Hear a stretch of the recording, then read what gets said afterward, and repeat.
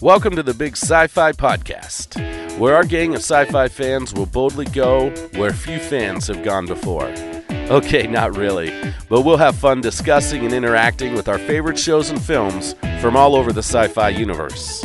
We love Trek the most, but our love for Trek means we have a great appreciation for sci-fi in general. Join our panel of sci-fi fans from all over North America and beyond as we share our opinions and thoughts on this deep and incredibly diverse genre of storytelling. Our mission here at the Big Sci-Fi Podcast is to entertain and have fun, so you'll hear all types of views in a light and fun atmosphere. If you love sci-fi, this is the perfect space station for you to dock at. We invite you to come aboard and stay a while. You've got friends right here on the Big Sci-Fi Podcast. Welcome back to the Big Sci-Fi Podcast. I'm Adina Mignona, and I'm here with my fellow partners in sci-fi fandom. Steve Merkin, the old guy. And I'm Christian Fox, the young, I guess maybe the youngest guy. You are. Yeah, I think so. Not my fault, just when I was born. And I'm Brian Donahue. I'm the in-betweeny guy, I guess. I don't know, but Brian Donahue, good to be with you guys. Yep. And I'm Adina Mignona, a science fiction author. And I'm probably also, like Brian, smack in the middle. We're mid-Gen Xers, aren't we? Yes. Awesome. The day I found out I was not a millennial was the first day I truly felt old. Some might say it, hey, boomer. Okay, go ahead. Okay. We love you, Steve. Thank you. I of you folks. A lot of my favorite people in my life are boomers. That's okay. It's okay. I'm very proud of it. To me, I think I feel very proud of being a boomer because I got to see the moon landing. See, okay, fine. I'm jealous. And I got to watch Star Trek on its opening day. And so, it's like, you could say it's, you're old. But I did have a chance to enjoy those things. And I wish that you folks could have been, just as much to be able to sit there and on your pins and needles. Actually, going even further back, on pins and needles, wondering if John Glenn's heat shield was going to survive the reentry of the Mercury 7. And we were in school. We were in elementary school watching that live on TV and terrified that he was not going to make it. That was really exciting and scary moment for to be able to live through. So see, again, we all grew up seeing a lot of Apollo stuff, knowing exactly what happened. So even Apollo 13 wasn't that scary because we know that, we knew they got home safe. We remember being in middle school and following that and just being, like, what will happen? And then, learning later on that they had a very slim chance of survival. Yeah.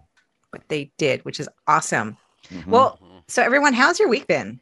Well, for me, I did not end up on jury duty. Thank you very much. But I did get to watch humanity in action as people were answering the questions of attorneys. And it's interesting. It's interesting, the people that are out there. It's very, very, very interesting. But in kind of preparation for tonight's discussion, I had to watch Who's on First, What's on Second by Abbott and Costello. It's Costello. I can't talk right now. Hey, Abbott! Oh, Nice. And I'm watching it and still considered the funniest comedy bit of all time. And it only cost Abbott and Costello $25, as I remember hearing a story about it. So I had to watch this just to remind myself just what great comedy is. Mm-hmm. And it brought me back a memory of watching Dodger infielder Chin Long Hu make it to first base on his first hit as a major leaguer. And the great Vince Scully was able to say, finally, I can say it, who's on first? So, yeah, that's what I did this past week, getting ready for this. Excellent. Remind myself what great comedy is. Excellent. Chris, how's your week? Yeah, the week has been good. I feel like I didn't do anything weird, but I was watching a lot of different stuff. So I watched Moonraker for the first time, which that was a film that was made. I enjoyed aspects of it, but it didn't feel like James Bond because it was sci-fi, but it was weird sci-fi, and there was some weird humor in the movie. So that was odd. I went back and watched Lessons after our discussion last week, which I guess is coming out later in the future. Which that's a really great episode, and it was fun to see Captain Picard super giddy during that, and it was a really fun emotional experience. And then I was watching Chain of Command, which I have some thoughts. I don't know if I love the way the rest of the crew handled Edward Jellicoe, because Geordi seemed quite complainy about having to do more work than usual. And then finally I was watching Second Chances, where Riker meets his double. And that's a very strange episode, and I've got lots of thoughts about it. You know, the best thing about that episode is, well, they took that into Lower Decks too. Yes. And my now thing when my son is leaving, because my son watches Lower Decks with me, so when he leaves to go to the bus stop, every morning, that's my kind of send off, is like, don't get transporter cloned. I love that. That's amazing. But what I find so fascinating, I don't know if we'll explore this, I guess, somewhere down the road, but I felt like the way Riker treated double Riker was the same way that Jellicoe treated Riker, which is a whole thing. That's interesting. We'll have to get into that someday. Yeah. Not today, because we've got a different topic, but but we'll have to talk about that one. Maybe we have to do the trauma of Riker, because that's a traumatic experience, meeting your transporter clone. And the episode was not hilarious, by the way, just in case anyone's wondering. It was not a funny episode. No. So, Brian, how was your week? It was interesting. We've had a loss in the family, and so that has been sad and tough to deal with. Also but not it has funny. Been right. But it has been wonderful to look forward to this particular podcast, though. And I have been thinking through this, because my family did have a chance to go to Florida to be with family, and we also did some fun stuff, hung out on the beach.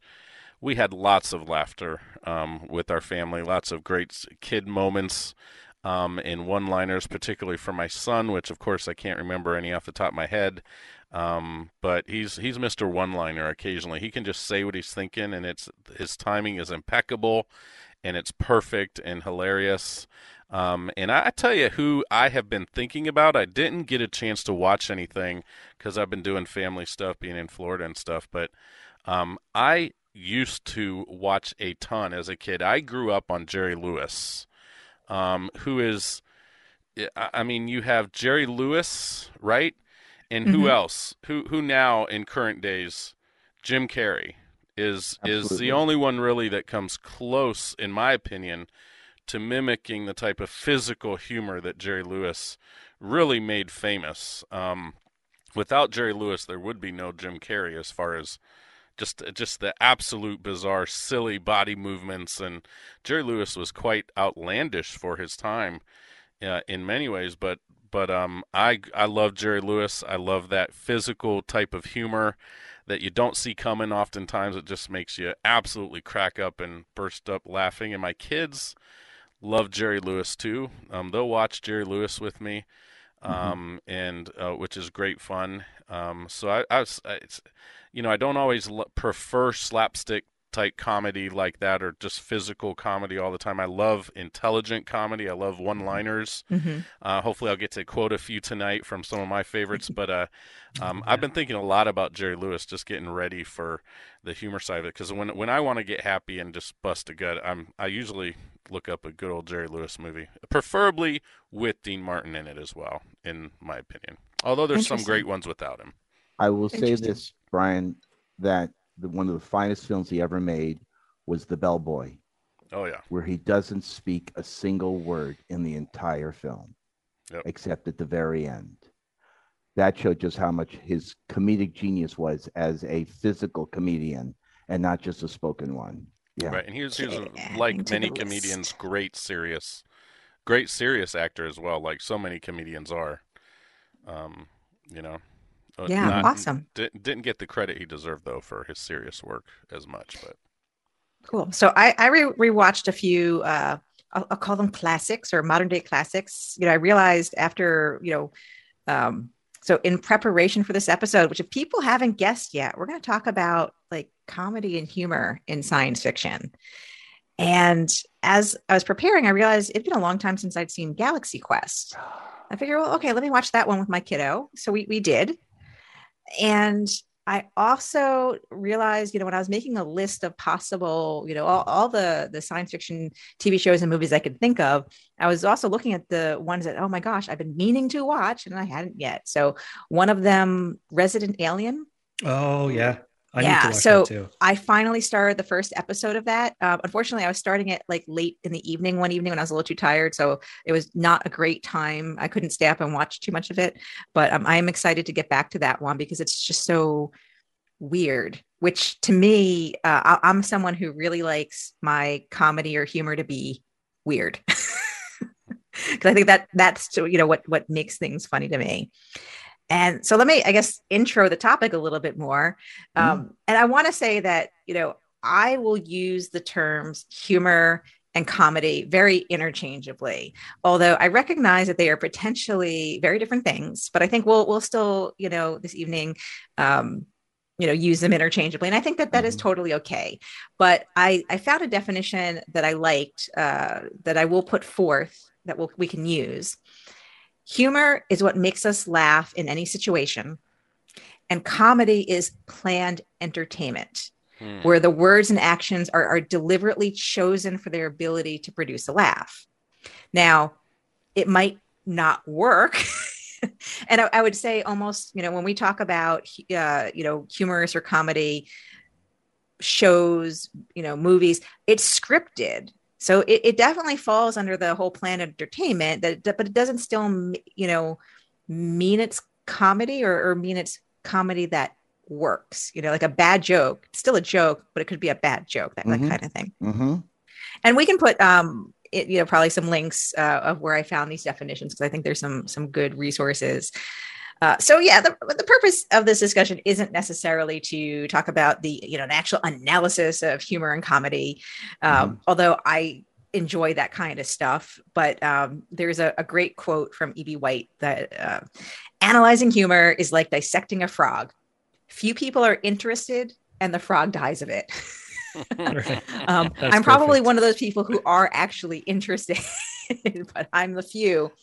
But I don't really want to kill any frogs. So if you want to pick a TV show that best describe what you're talking about, Mork and Mindy. Yes. Because it was a scripted show. But in the script, there was basically places left open where Robin Williams was allowed to just improvise. And that's humor. Yeah. So you had both things together in one show. Yeah. And I think, when I put the list together, and we'll put a link out of this list as well. So many of them were basically sitcoms, which I guess just because, sitcom situational comedy. So it's ripe for this thing. So you have Mork and Mindy, you have Alf, you have Third Rock from the Sun. There's a ton of these. When I was trying to find some, and then you've got Futurama. You've got a bunch of animated. There was a really interesting one called Other Space that you can only watch online. We'll put a link on for that. And you'll recognize some of the actors in it. It was also, again, just weird. But I guess I really want to start off with a question where I just want to ask you guys, what is your favorite humorous or comedic science fiction? It could be a movie, a show, or a book. So Steve, we'll start with you. Well, we mentioned it earlier, and without a doubt, my favorite film is Galaxy Quest, because of because one, it's just flat out funny, and the parody that they do in it is great, but it also makes a point of it's just a TV show, and to get to the reality of we're just doing a TV show. Of course, it blends into a reality of what actually ends up happening, that it's really out there, but it's really my favorite movie. And as far as literature go, it's A Hitchhiker's Guide to the Galaxy. It's packed full of great British humor, dry, funny, in your face British humor. And Marvin the robot, the depressed, unhappy robot, is probably one of the funniest characters I've ever read. Just really good. So for me, that's what I love. Yeah. I love I want to say about Hitchhikers, because it's one of the only books, and by only books, I don't mean only science fiction books. I mean only books that I'll reread, because there's just so much to read. I don't want to waste my time reading something I've already read. But Hitchhikers, I've read and reread, and also listened to the audio, because that's like, it's perfect to, a British accent with it's just perfect. Yeah. But it's the only one I'll do that with, and it's interesting because, for the most part, with the exception of the fact that he busts on the concept of digital watches, and people wear, like, I don't think people really understand or appreciate the kind of digital watch he's talking about, because it's not our smartwatch. Other than that, I think it's held up really gosh darn well over the years. Not everything holds up, especially comedy. I would say not all comedy holds up, but that one somehow magically did. So yeah. And Hitchhikers is not a really long novel. So we were talking about lengths of novels before we got on the air. So anyone who is looking for something, you should listen to it. You should listen to it with the British accent. And to me, the British television series of it is fantastic. The American make movie of it, no, thank you. I was extremely disappointed by the American made movie. It just wasn't there. I enjoyed the movie, but I think because I went in with so low expectations, so I'll say I just enjoyed the movie, but it doesn't replace the wonderfulness that is the book, for sure. Yeah. But yeah, so people should listen to it. And yeah. Okay. Chris, what's your favorite? So this is tough. I think I'm going to say the Family Guy Star Wars It's a Trap, because it has one of the best jokes that consistently makes me laugh all the time. But a very, very close second is Spaceballs, because I quote Spaceballs all the time, especially if I'm giving a very long explanation about something. I love to or instructions, and then I'll do everybody got that just as a joke. And some people get it, some people don't. But that's the movie I go back to all the time. Yeah, Spaceballs is great. Well, and it's interesting because I was thinking when I wrote down the list of movies that we had, so I put Spaceballs on it, of course, but then I realized later that I didn't add any of the other Mel Brooks movies. And Young Frankenstein, that was Mel Brooks, right? That was Young Frankenstein should be on the list. No, wait, Young Frankenstein is on my list. But I feel like there were some other movies I might have been missing that I think people forget is actually science fiction. It's comedy, but it's also science fiction. Oh, is Young Frankenstein considered science fiction? It's really horror. But Frankenstein, the actual book Frankenstein, I think is generally accepted as the first science fiction book. Cool. So if that's true, then Young Frankenstein clearly has to be a science fiction movie. Okay. Again, maybe not, but hey, but I mean, if it works, why not? It's science. There is science involved, and it fits that definition. Based off of, was it you, Adina, that gave us Arthur C. Clarke's definition of science fiction? So based off of that, I think that's probably why it has been called the first science fiction novel or story or whatever. So that's interesting. Yeah. I mean, well, because at the time, if you think about the time that it was written, and I feel like there's got to be a few other Mel Brooks movies that fit the. Oh, and then of course there was Sleeper by Woody Allen. Oh yes. I've never even heard of that. Oh my goodness. I'm writing it down. The Orgasmatron. Yeah.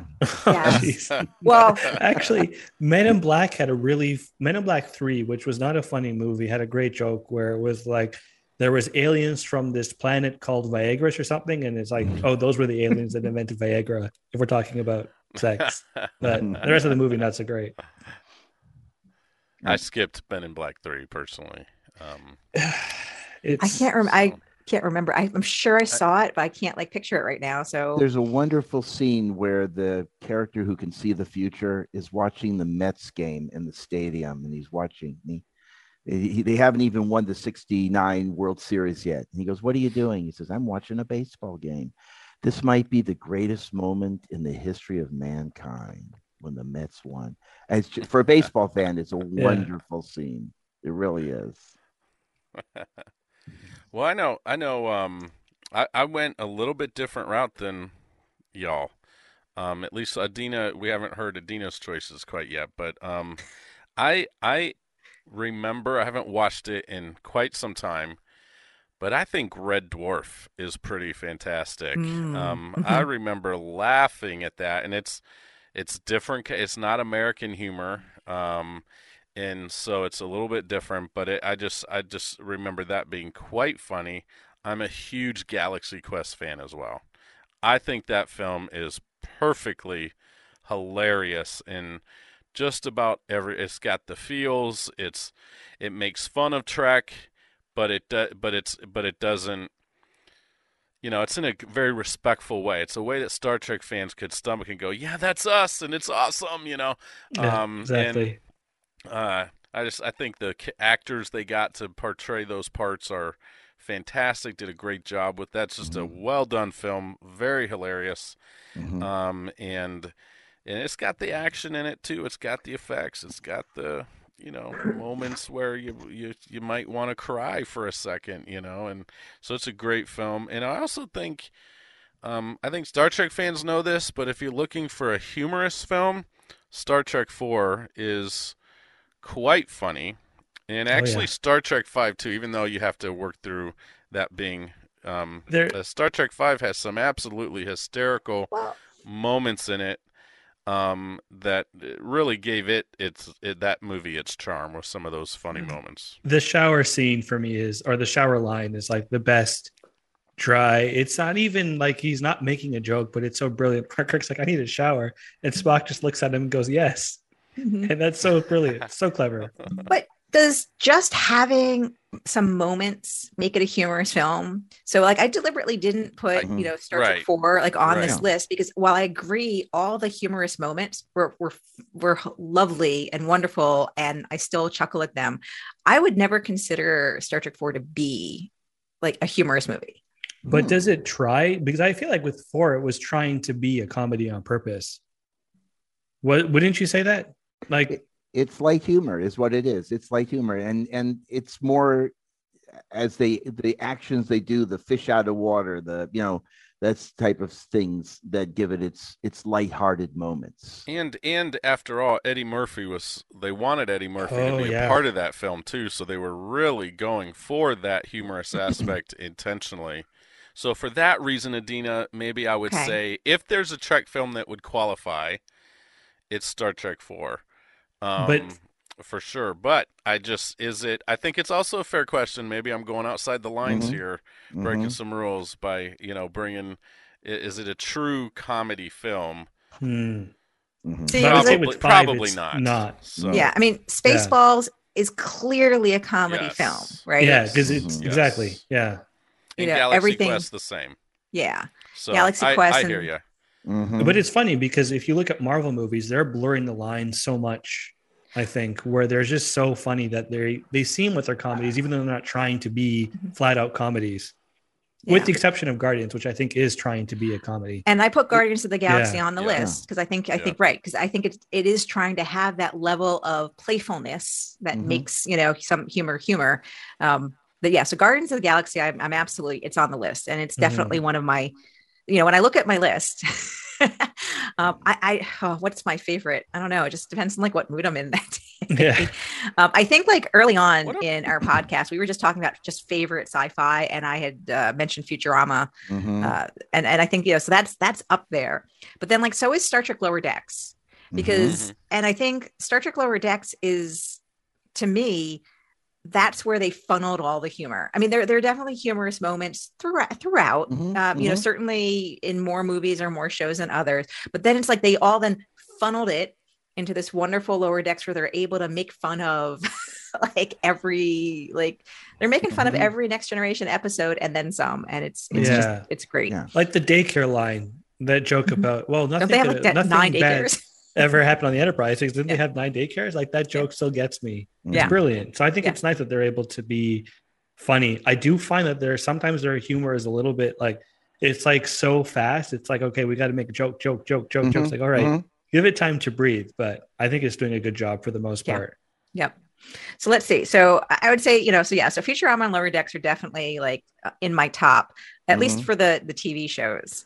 And I'll tell people what this is competing with. It's competing with TV shows like we've got, again, we go back to Alf, which was awesome. Mork and Mindy, so a couple that we've already mentioned, Red Dwarf. And then some of the ones that we haven't mentioned yet, and I'll just throw them out there so they're in people's thoughts. We have Third Rock from the Sun. We have The Orville. Right. Yeah. We have Space Force. We have the Netflix series, which like the second season just came out, and we're watching that. Let's see, Invader Zim. I'm with you now on Space Force. Sorry. Oh, Space! I thought you said Space Horse, and I'm like, I got to check that out. But Space Force, I have heard of. Although Space Horse could be very interesting, I'd like to, write that show. I'm down just with the title alone. Space. Okay, Dina's gonna write a book called Space Horse. Wilbur, we're going in outer space. Okay, all right, Mr. Ed. Where's my pen? See, we need to keep I need like a pen and paper during our show. Space. I forgot about when I read this list, and Space Force did not ring a bell. But that is absolutely hysterically funny. I just outlandishly ridiculous things, and I just remember crying through that whole first season. Just based on so the much. Real Space Force. Oh, it's so ridiculous. Which is a real thing. Which is a real thing, which is something that like I'm not too far away from in my day job, which sometimes makes it even funnier. But what's interesting to me about that show is, especially since we're used to Steve Carell being like the funny guy, he's not the funny guy. Oh, is he the straight man in the show? Oh, yeah. He's I need to watch it. I mean, it's funny. I mean, he takes himself way too seriously. Right. Which makes him funny. Which is humorous. Yeah, but he's not the one necessarily getting the big laugh every time. Right. And I think that's very deliberate. It's very interesting to see like him in the other kind of role, Yes. Yeah. And that's hard to imagine. And Adina, on your list, you listed Third Rock from the Sun and Alphen. Yeah, those are comedy and I love them. And I think Third Rock from the Sun is absolutely one of the funniest shows on TV. But what's interesting, you included Invader Zim, which I watched with my daughter, and that is hilarious. But I also really appreciate the fact that you included Mystery Science Theater 3000. Yeah. We watched that for the first time in 1991, and we were flipping through the channels trying to find something to watch. And I went, "Oh, look, here's this old movie. Let's watch it." And wait a minute, what's with the seats? What's with the people talking? Oh my God, this is hilarious. And I have a friend who lives in New Zealand, and I used to VHS tape those episodes when they were on, I think, Sci-Fi channel, and I would mail them to him in New Zealand so he could enjoy the show. It's so funny. That's the kind of thing I would just like love to recreate. I'd love to just sit here and just rip on everything. Well, we can. We stop that says we can. We should. We just like pick a movie or something and say, "Hey, folks, cue it up at this time code." And we should absolutely do that. And the riff tracks of Star Wars: A New Hope is absolutely. If you're a Star Wars fan, you're insulted by it, but it is absolutely hilarious. I love it when people make fun of stuff that I love. It's fantastic. It's so funny, especially at the end when they yell out, "Porkins, no!" Sorry, there's a really, really mean joke about Porkins and the Family Guy once, which we'll get to. Anyway, so I appreciate that. Yeah, that's awesome. So the one other on the TV show series list, I kind of do want to mention, but I mentioned this knowing that I haven't seen too much of it. I've barely seen any, but I really want to watch like all of it. Space Ghost, Coast to Coast. So it's an animated. It's another animated thing where it's Space Ghost and he's like interviewing people and it's weird. Again, I like some of the weird stuff. So the couple scenes that I've seen were like hilarious. So I need to like watch that for sure. But let's see. So I didn't really answer the question. I think we got to that. Yeah. Like Futurama and Lower Decks are my favorites when it comes to TV shows. And when it comes to movies, it's also really hard because I like everything. And some of it, like a lot of things, there's that like nostalgia feel because, Spaceballs, I was in junior high school when that came out. And, so I got to see that in the theater, and so that was really special because it was just like, seeing it in the theater without my parents and it's funny and a little, when you're like 11 or 12, there's like a few risque words and a risque like innuendo that I was like, I get that for the first time in my life. So, there's a lot of that with Spaceballs. And also from that time period, Back to the Future. Oh yeah, Got that on the list. Yeah. Which is, and now my older son, he's watching that. He loves that movie too, which is great. Now we love the movie. We don't love the board game. I thought because we love the movie, I found they have like a Back to the Future board game. It's a modern thing. And so I got it for Christmas and we took it out like 2 weekends ago. It is the freaking most complicated board game setup ever. Geez. Like it would be easier to build a time machine. So it went back in the box, it's sitting on the shelf. It's probably never going to be touched again. But yeah, so other movies that we like are, at least I like are on the list. WALL-E. Again, I'm a big, I am a big, animated fan. It was so emotional. I couldn't deal with it. But it was also so cute and funny. I would consider it, not comedy, but humor. Yeah. But yes, but more, because you can be more. Right. True. But then the ones that, aren't more, that are just what they are, Bill and Ted's Excellent Adventure. Okay. I mean, it's got a time machine, so it's a science fiction movie, right? Right. Can I add one to your list, Adina? That you? Oh my God, yeah. We're gonna make the mega list, and then we're gonna come back and talk about these. So yes. Buckaroo Banzai. Oh gosh. Buckaroo Banzai. I love that title. Have you not seen it? No. I've heard of it. I've never seen it. Oh my gosh! With John Big Booty, and it's all basically they riff on the 1939 War of the Worlds broadcasts.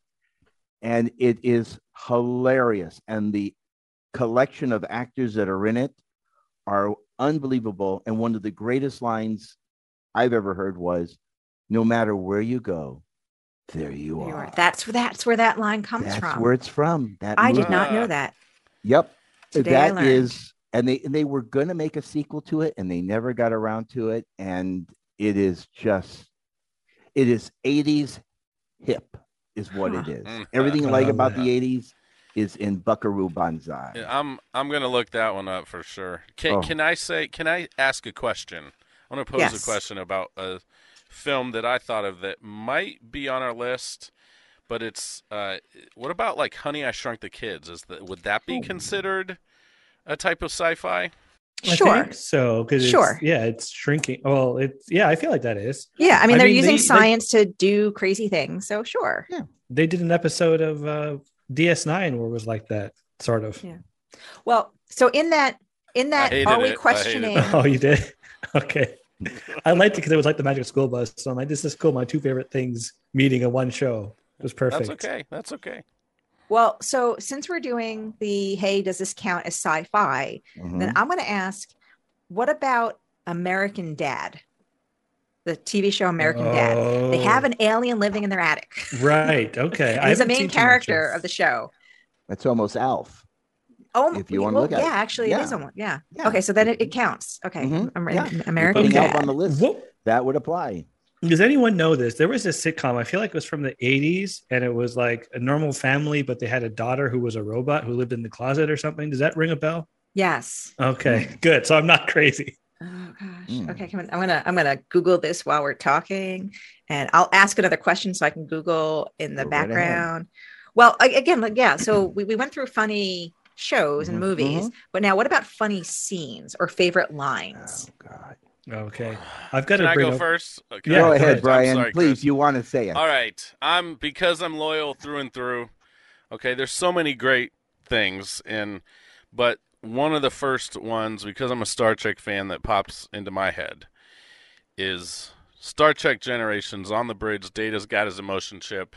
He's finally getting used to it. Oh yeah. And he totally ad-libs is how I understood the story, is they gave him a little bit of freedom here. And Riker says, "Can you scan for life forms or whatever?" And he goes, "Ha! I just love searching for life forms." And he's, "Life forms, you tiny little life forms, where are you?" And he throws his arm to the side. It's like he's playing the piano on his board. I just thought that was one of Brent Spiner's finest comedic moments, and just charming and hilarious and perfect. So I mean, he spent all that time trying to be funny, and he figured it out. Well, he got a chip to, make it work. Can I say, my buddy Kale and I, I'm just so thankful for him. I've known him for my whole life, well, almost my whole life, and he watched Generations with me a lot, and we would always try to figure out how Data was able to scan for life forms. Well, how he was able to put in the proper command functions while making it sound like a song. We were just blown away by that. Right, it was all post-production. But such a great song. But yeah, I just feel like there's several moments from that film in particular. One of my favorites, I'm going to bring up Star Trek 4 again, is, and I just can't help it, is they're walking and Jillian is she's following in the blue truck, which is a great touch in that film, by the way. And Kirk kind of puts his hand up to his mouth, and she's like, "What's up with your friend?" She goes, "Well, he did a little too much LDS at Berkeley." LDS. Yeah, that's so good. It's good. See, from that film, I think some of my favorites are really involve Dr. McCoy, because I love Dr. McCoy, and he's like, "You mean I've got to die to discuss your insights on death?" That's just like, and the way he says it is just so, it's perfect. Yes. For some reason, Dr. McCoy in the elevator being very grumpy, but talking to the other doctors, it's just so great. Like the Spanish Inquisition, and then Kirk having to go, bad day, and they're just like, what's he talking about? Yep. McCoy is amazing. And Always then for me, the line that I love. I'm sorry. Go ahead. I was going to say, and then he goes down the hallway and gives a woman a pill, and she grows a new kidney. Doctor gave me a pill, I grew a new kidney. Doctor gave me a pill, and I grew a new kidney. Yeah, right. So great. I also like the last good impersonation. The last thing about McCoy in that movie, had a lot of practice, is that he's able to hilariously explain the plot while doing the thing where it's we're acknowledging how stupid this plot is, but just go with it. Where he's like, "You're telling us we're gonna go backwards in time, pick up some whales, bring them forward in time, drop them off, and hope they tell the probe what to go do with it." So, well, that's great. The general idea. Yeah, it's so great. I love it. That was a good impersonation too, there, my friend. Well, that's crazy. I've watched it one or two times. You got a better idea. Now's the time. Yeah. Oh, it's all good stuff. For me, it's the movie Galaxy Quest. Come on. The setup is they're trying to explain to the aliens about the historical records. And they go, "What about Gilligan's Island?" And the aliens go, "Oh, those poor people." That kills me. Because right there, they realize, oh my God, they think television is reality. And just the way that he delivers that line with their heads down is beautiful. Just absolutely hilarious. I love it. That is a great choice, Steve. And real quick, my dad ruined my life. He ruined my life the day he told me Gilligan's Island was the same story over and over and over. Oh, right. Yeah. I thought for sure they had a chance to get off that island. And his son, it's just like the A-Team. Same thing every week. Ruined my life. Do they not ever get off the island? I've never actually watched it. Yes, they do. They actually did a made-for-TV movie where they get off the island. But then we won't do the. I guess we shouldn't talk about what happens at the end of the film, though, Steve. Oh, right. Yeah, that's a good point. So just think about Gilligan's Island was preparation for Lost. Right. Which I didn't watch the show, but I'm sorry. Go ahead. I was just going to say, I've never watched the show, but then hearing how it ends, I was just like, okay, I don't even know if I want to start at this point based on that. No. I just remember many other things. I remember coming down. I was in university. It was 2010. It had just aired. I remember coming down to the cafeteria and just everybody was so depressed. Everybody was just so miserable about that ending.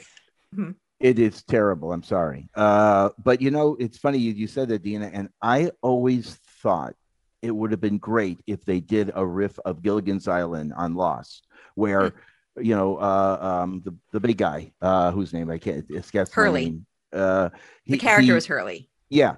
And he falls asleep and then wakes up, and all the characters become the characters from Gilligan's Island. I would have loved to have seen that. Freckles she becomes Marianne, and the skipper, is one of the leaders of the group, and the professor is the doctor character. Mm-hmm. I think it would have been genius, but of course the show was taking itself too seriously. Yeah, they could have done that. I mean, Will and Grace did that, even though it's a very different show, but they did one where it was, I can't think of the show, I Love Lucy, I think. Yep, exactly. Where it was a recent episode. So they could have done it. That sounds like a missed opportunity. It was because the show just became too outlandish after the second season, and it lost its direction. And that's when JJ walked away from the show as well. And that's another direction. JJ thing. He starts off things really well, and then he leaves, and then someone takes over, and then it's like, oh no, where's JJ? Mm-hmm. Mm-hmm. So let me get back to that TV show from the 80s was called Small Wonder. Okay, right. And here's the mind-blowing fact about that show. It ran for 4 seasons. I'm thinking, this is a 1-season wonder. No, 4 seasons, 96 episodes of a sitcom. That's not a bad run. No, I had no idea. Like, I definitely had seen this like a couple of times. I think I've maybe seen like 2 episodes, but yeah. Well, there you go. Was it? I wonder if it was one of the ABC sitcoms that at that time. 1985. Urkel and oh, okay. And what Wikipedia is not telling me what network. Okay. Oh wait, Fox, 20th Century Fox. Well, that was I don't know if that was where it ran. Just distributor was Fox. Mm-hmm. Okay. There you go. That's interesting. Another gem in the lost world. So anyone listening to this, if you guys want to like send in like email, like, well, you guys totally forgot about blah, blah, blah, right, let us know and we'll add it and I'll expand the list because we're going to post the list. Yeah. Okay. There's a lot of good stuff out there. Yeah, sure. And as I was kind of putting together the list, I of course had to look up and say, well, what am I missing? And I found 2 movies I had never heard of. So they're on my list now, but here's what sells them. They're Simon Pegg movies. Right. Okay. So one is called Paul and one is called The World's End. And they're both science fiction. And I guess they're both comedy. Well, I mean, they've got Simon Pegg. So they're comedy. Mm-hmm. Yeah. I've heard Paul is decent, but I've heard The World's End is not so great. Well, I'm just saying, I'm not saying that you shouldn't watch it either way. I think when we talk about comedy and humor, what does not so great really mean? Like, because I think not everyone appreciates comedy for comedy's sake or humor for humor's sake. Like were you expecting a serious movie and you got comedy, right? Or were you expecting great comedy and you got like weird comedy? So what was the expectation? Anyway, I guess I'm going to watch it for myself, I could go on to a whole review I listened to where their expectation was. It didn't quite line up with the other movies, blah, blah, blah. But it just wasn't of the same caliber of what I understand from the other. I think it was Edgar Wright who did The World's End. I don't know. I always confuse that with the other apocalyptic movie with celebrities. Jonah Hill. I can't think of the name of the movie now. Yeah. Okay. And then another one that again goes way back that I want to rewatch. I know I watched this when I was a kid a few times because back like when we had VCRs and you had the little video store and you had the selection of like 20 movies that you're allowed to rent from. And so you rented like the same 20 movies over and over again. Like 10 of those 20 were Steve Martin films for me. Okay. So The Man with Two Brains. That is interesting because I have never heard of that film, and it's one really? I didn't know Steve Martin made this type of film, so I'm well. Again, I count it as science fiction because The Man with Two Brains, that just is to me, and what happens to make that all happen to me is a very science fiction-y thing. And then it's Steve Martin. So by definition, also comedy. Right. Most likely. There was one movie, Novocaine, which I thought it looked like it was a comedy. I'm like, this is not a comedy. Yeah. This is actually terrifying. And he writes novels that are not comedy, that are just good novels. Oh, he wrote novels? There's this one. He was a writer. I read it a couple years ago. It was, I'm blanking on the name, but it was like about like an art dealer in New York City, and it's not comedy, just a novel. It's good. I've heard he's quite the prolific author, and he's also a fantastic banjo player. Yes, folk music guy. He is Steve Martin. Oh my God, his band is remarkable. It's country and western music. Oh gosh. Yeah. You put him and Martin Short. They have a special on that was on Netflix a little while ago, and I saw that. it was laughing all the way through. It was just their chemistry is just phenomenal. Oh, the two murder of the show? greats together. No, this was It was like a stand-up special. Yeah. Oh, okay. Mm-hmm. Yeah, they're the two of them together. You watch them when they're interviewed together, and Marty Short is so funny, and Steve Martin can play the straight man, and it is great humor. The two of them together, absolutely. Yeah. So you know what it led me to thinking? I did leave one off my list. I can't believe it because it's also one of my favorite animated funny movies. But Home. Okay, I know what you're talking about. I haven't seen it, but I can see the poster for it. It's really good. Sheldon from The Big Bang Theory stars in it, and Sheldon stars in it. Right. Okay.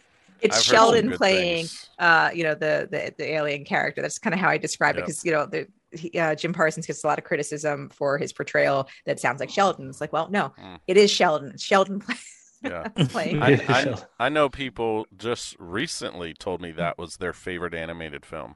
It's really good. Again, and especially if you have this image of it Sheldon, it's just great. It really was written. It was written well. It was interesting and unique. But the Steve Martin is one of the characters too, which is what made me realize I had left it off the list. When did this come out? I'm 2015. Oh, okay. And it's just called Home. H-O-M-E. Mm-hmm. Okay, I got to look it up. I got it because I do love Sheldon. He is hilarious. Oh, absolutely. Both as an adult and as a child. I'll never not think about Sheldon when I'm thinking of tea, just because I think of him giving people tea so much now that when I see tea, you want to offer someone a hot beverage when they're not feeling good. Huh? Wait, exactly. So you think of tea and you don't think of Picard, you think of Sheldon. Well, I feel like because this is a weird thing, but it's because Picard always drank his tea in a clear glass, whereas Sheldon always drank his tea in like a regular mug. So when I'm seeing regular mugs, I think of that. Except I do have a couple of, I guess, glasses that are like the glasses that they use in DS9. So I think that's the reason I think of two different things, or why I don't think of Picard when I think of regular tea. Okay. Even though if somebody asks me if I want tea and I say I do, it's really hard not to say hot. But I'm very good at not saying that. Okay. So since I'm on to Steve Martin movies, is this one, so this is obviously a humorous movie, but is it Sci-Fi, Little Shop of Horrors? Specifically the one that Steve Martin's in, where Steve Martin plays a dentist. I'm sorry, but you have to go back to the black and white version from the 1950s, the original Little Shop of Horrors. Sure. That's funny. But is it sci-fi with a giant carnivorous talking plant? I think that can, sure, why not? I mean, talking plant. I mean, it is at one point like carnivorous talking plant. Right. Audrey Jr.? I'm sorry, but see, well, that goes back to those, the early horror films that they were making on a real inexpensive budget, but it's truly on its own. Mrs. Oh my God, Mrs. Shiva, who's always has somebody dying and showing up at the flower store to buy flour. It's a very funny movie. So I don't know. That's a good question if that really applies or not. I'm putting it on the list. Okay, all right. Arthur C. Clarke would not like it, but he's not here. It's okay. He's not. I mean, it's our list too, right? I mean, we can. Arthur C. Clarke, yeah. Now, Isaac Asimov might have a different opinion since he was a great limerick teller, and that is funny. Yes, actually, I have one of his books that, I knew I was forgetting something in preparation for this podcast because I have at least one of his books of limericks on my Isaac Asimov collection shelf. And I meant to bring it down and read a few. And, I knew I was forgetting something. It's life. But I have other jokes to tell you guys. Oh, please. You guys ready for a couple jokes? Sure. Okay. Yeah. Why isn't a Jedi Knight ever lonely? Why? I'm so curious. Because the Force is always with him. Oh, jeez. A well-placed "oh geez" is hilarious, though. I'm just saying. Okay, Yeah, I've got more. I've got more. Like this Please one. keep them coming. Go ahead. Let's Go hear 'em. ahead. We Let's hear got 'em. 2 drinks already. We bought, so we want our full money's worth. Okay. Okay. Which classic science fiction television series can that you don't, when you don't have GPS, can you binge watch? I don't know. Lost in Space. Lost in Space, yes. Okay. Oh, jeez, very good.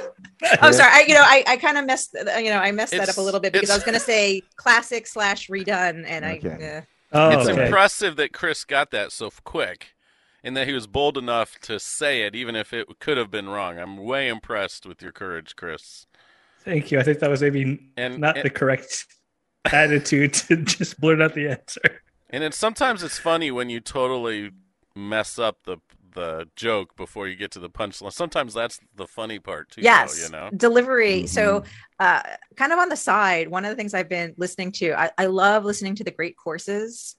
That's one of the things that I do is audiobooks, and there is one. It's The Philosophy of Humor, and I'm nearly done with it. And one chapter, there's a good section where he's talking about the, kind of like what makes things funny and all that stuff.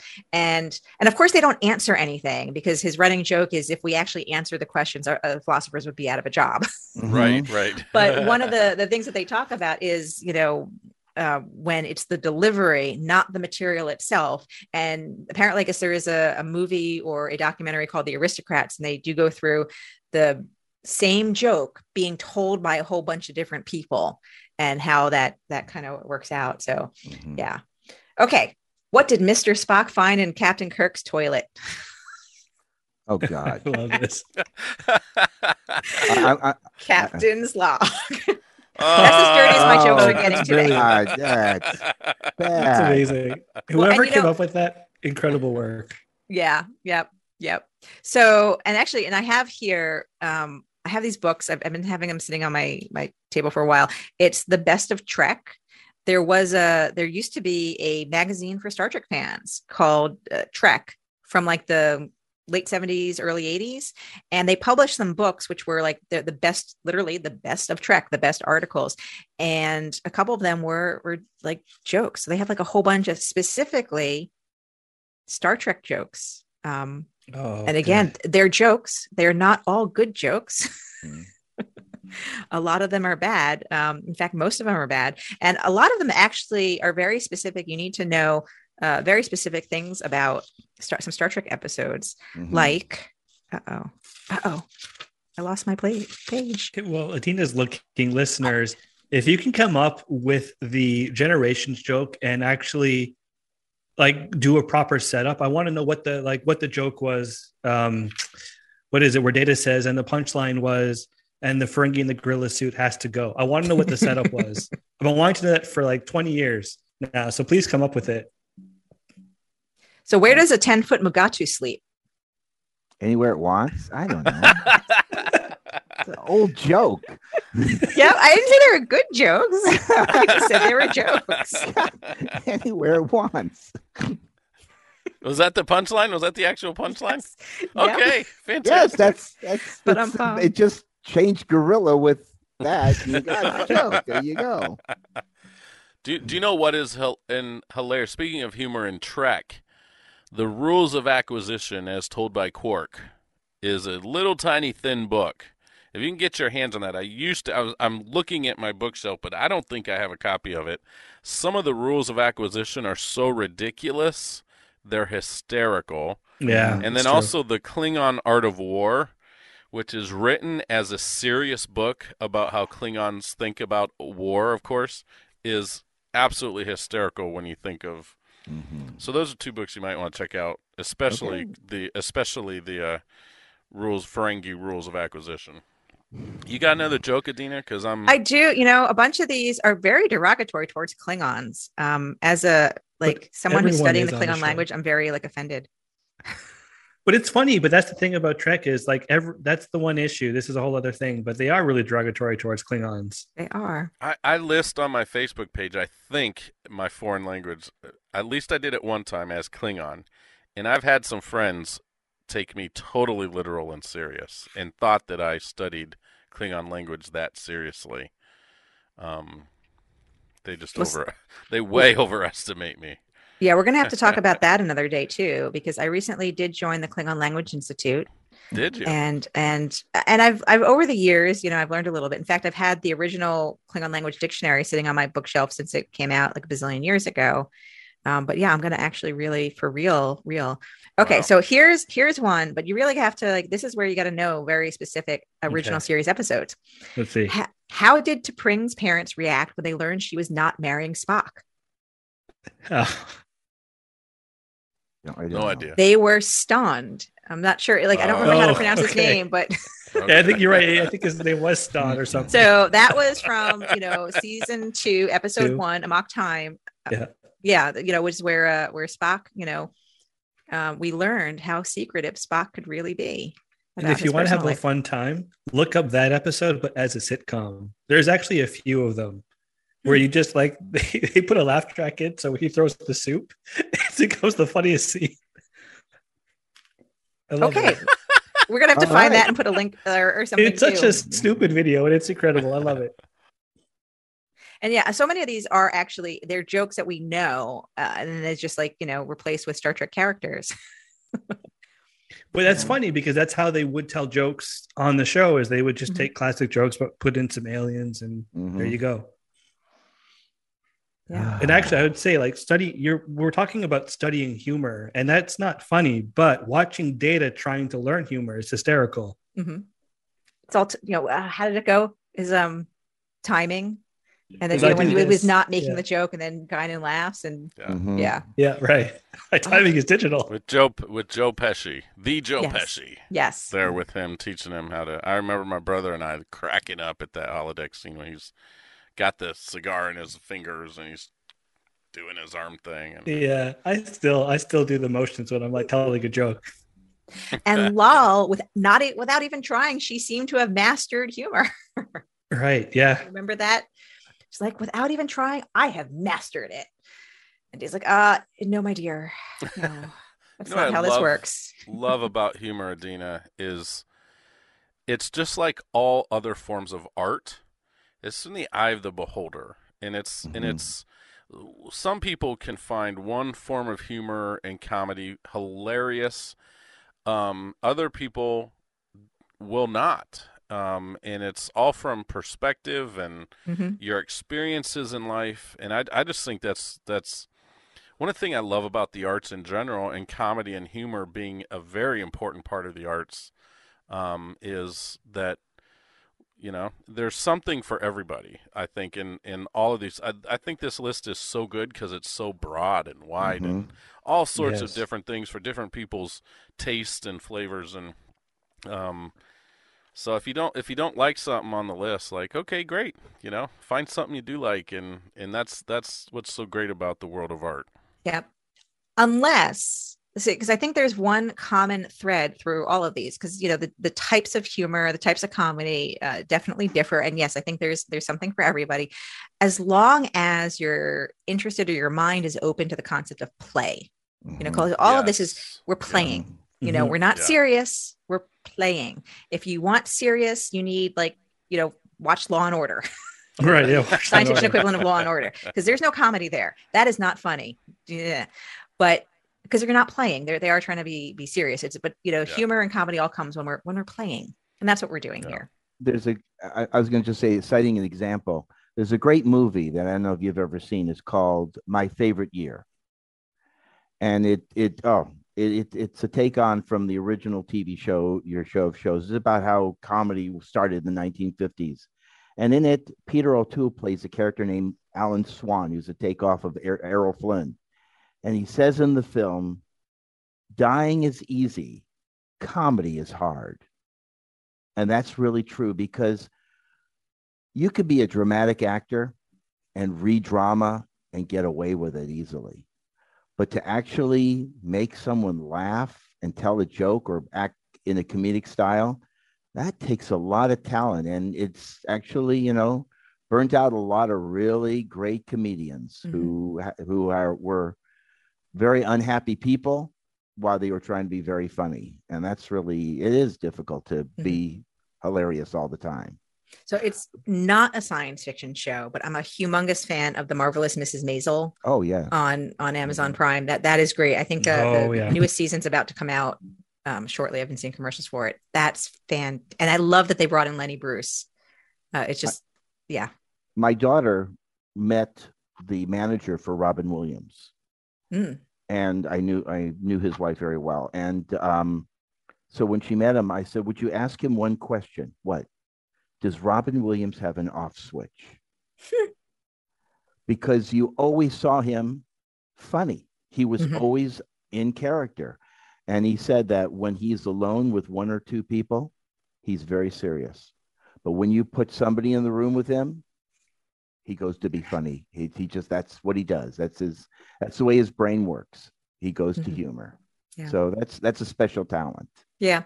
I think there's, people who are able to do, especially people who are able to do stand up. I think there's like I always look at it as like, you're either funny on stage or off stage. I had some friend in high school and he was working on stand up. So I had gone to him to some open mics and stuff. And on stage, he actually wasn't that funny, but in real life, day-to-day real life, he was like the funniest guy to hang around, but he wasn't able to bring, at least at the time, now we were, young, he wasn't able to bring that to the stage, but his mother also did some open mic stuff. On stage, she was funny. Off stage, she was a mom. On stage, she was hilarious. Yeah. Oh, that's a worry. So I've been planning on trying some stand-up, so we'll see. Really? Yeah. Don't be funny in your day-to-day life. Just be funny on stage. But see, people always think I'm funny in real life. So it's like, what if I can't translate it? So we'll and that's find why out. the Marvelous Mrs. Maisel is a perfect example, because there's a character in who she is, who's not a comedian, but becomes one. And it's funny because she talks about, like Jerry Seinfeld, real life stuff. And that's where it's funny. Yeah. That's the comedy that really hits me right in the heart is that I really enjoy when you can see the parallel to real life, even if it's fantastical, even if it's a little bit bizarre and weird and far out there. But when comedians or a story or whatever really makes you go, that I've experienced that, or I know what that feels like, this crazy experience this comedian's talking about, or this situation in a film.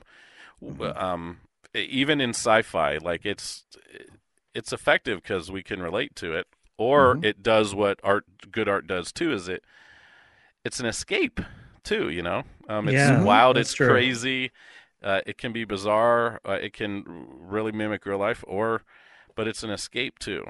It's an escape too, because I'm having a hard, well, maybe I do relate to, because there are the aliens that typically show up knocking on my door and they don't believe anything. Yeah. No, I can relate to Galaxy Quest.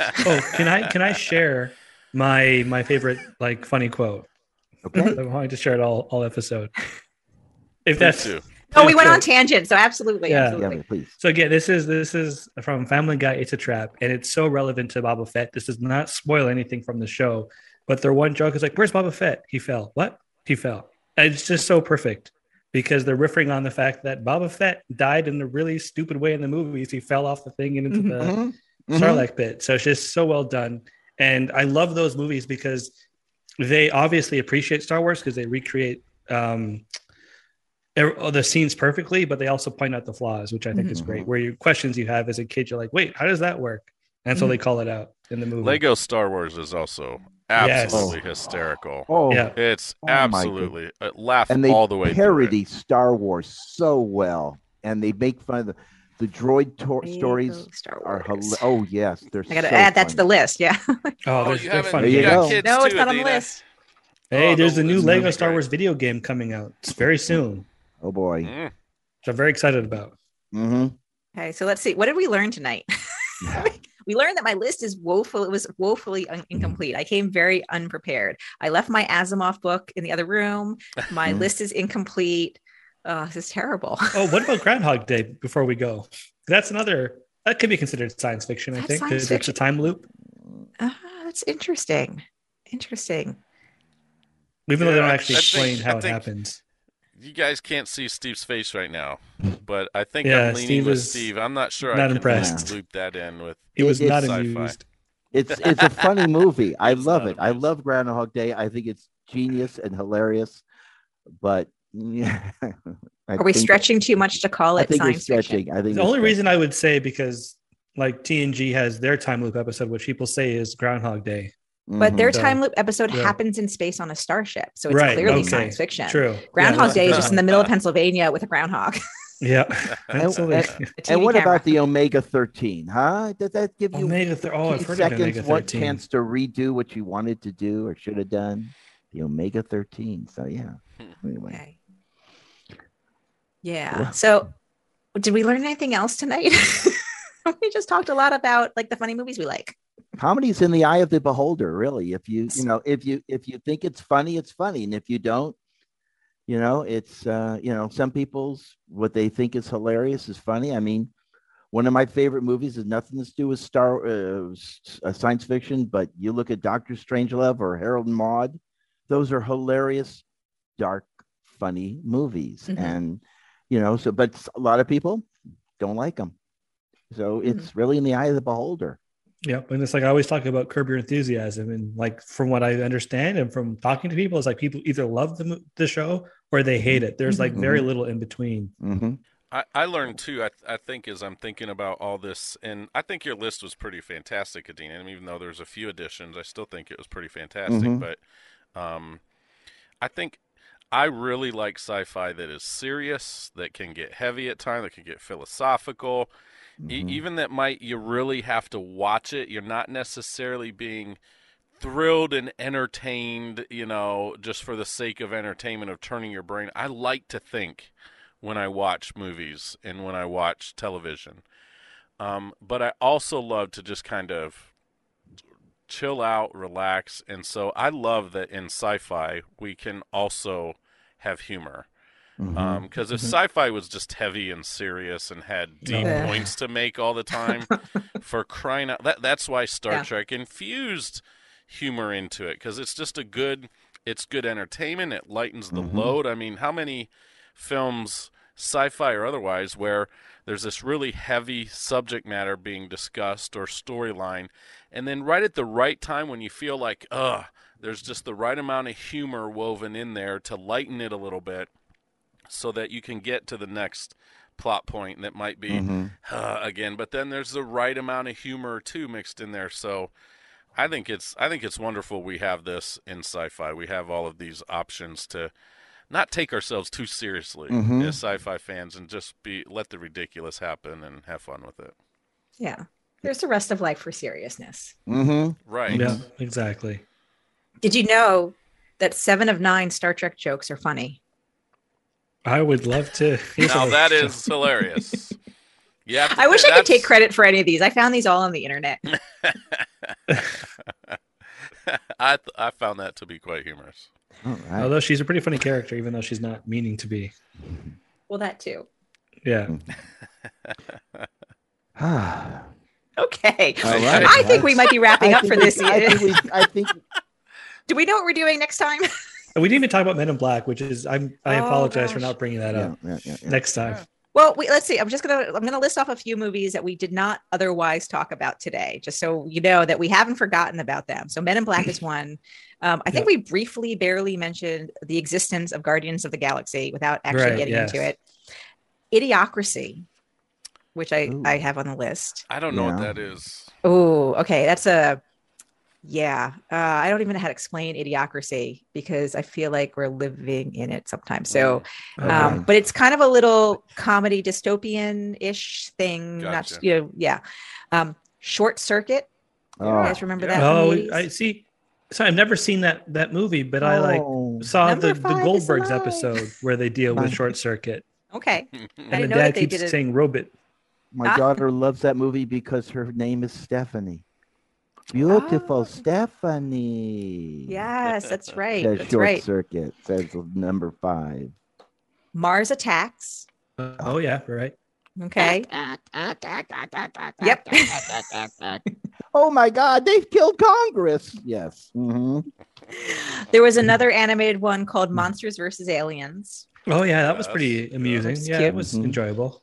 Another, and again, since I'm on animated, there was one Robots. And since we were talking about Robin Williams, Robots. 5.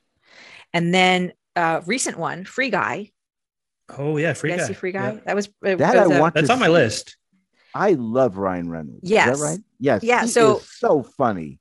when I first saw the preview for it, I'm like, oh my God, we got to watch this. And given my son is really into video games, I'm like, yeah, he'll love it. And my husband's first reaction was like, wait a second, it's Ryan Reynolds. There's going to be no way our 11-year-old could like watch it. And it's like, no, it is. It's not Deadpool level Ryan Reynolds. Family friendly. It's 11-year-old could watch it, Ryan Reynolds. But you can watch It's Once Upon a Deadpool and be able to watch that safely with your kids. Okay. Ryan Reynolds if Ryan Reynolds is watching this, I just want you to know, I feel like you have plenty of wholesome, funny movies kids can watch. But he's not known for them anymore. You can watch The Green Lantern. He's not. Or I'm just kidding. Even he doesn't like that. He doesn't. He hates it. Red Notice is fantastic, though. Him and The Rock. Oh yeah. If you haven't seen that, that's if you great. want a nice action film that's with funny. comedy. Mm-hmm. Mm-hmm. And then the last one, I think. Oh no, two more that we didn't mention. Another animated one, Megamind. Oh yeah, yeah. Which is great. Good. I love that one. And then Coneheads. Yeah. Oh yeah, Coneheads. Remember Coneheads from Saturday Night Live? Mm-hmm. Okay, cool. We got through my list. It's a great list, Adina. It really is. But I just feel like there's still so many more. Hey, our listeners. What about the Three Stooges in orbit? What about Abbott and Costello go to Mars? Come on. Or what about Plan 9? Movies, the great one. Plan 9. Whoa. Okay. Plan 9 from Outer Space was not. Yes. Plan 9 from Outer Space to me goes under MSTK. MST3K. It's not really on its own. I mean, it's funny. Because it's so just terrible. It really is. It's like The Room, I think. It's like the original Room. Oh my gosh, yes. The Room is bad. So funny. Yeah. Not to be confused with Room, which is the Oscar-winning drama. Mm-hmm. Or even Sharknado. No. Oh yeah, Sharknado. Bad movies. Bad movies that are funny. Yes. I think so. Yeah. Well, after the first one, they realized they people were laughing at them, so they decided to make them funnier and funnier. When you get Brad Keselowski from the NASCAR circuit to be in one of them, okay, that's fine with me, you know. Yes. See, anyway, I think they've got a missed opportunity there because there are a lot of other animals that could get trapped in a tornado and have the same effect. So there's a whole animal kingdom worth of movies they could have made. I felt like they could do like someone. I remember I shouldn't say years ago, but like I remember hearing someone say they should make a Snakequake movie where it's like Sharknado, but it's earthquakes with snakes. Who brought up Sharknado? I'm sorry, I did. I apologize. We're talking about Sharknado on the Sci-Fi pod. Big Sci-Fi. I'm sorry. Can you argue with that? Thank you. It's all right. It's a very thin line. Okay. Anyway. Adina's lost all control here. Do we know what we're even talking about next week? I don't even know. Yes, we do. Yes, excellent. I do. No. What are we talking about next week? Next week, we're going to talk about time travel films and TV shows. Oh, excellent. And really, and what I hope to get into the discussion of whatever one you like, and I'm not going to give you a list. I want you to tell me what you like. What are the ones that you like and don't like? Because they do the paradox of time travel. Is it covered or not properly? You know. Ooh, okay. Mm-hmm. I've got thoughts then. Because you look at the butterfly effect and things. So next week is time travel.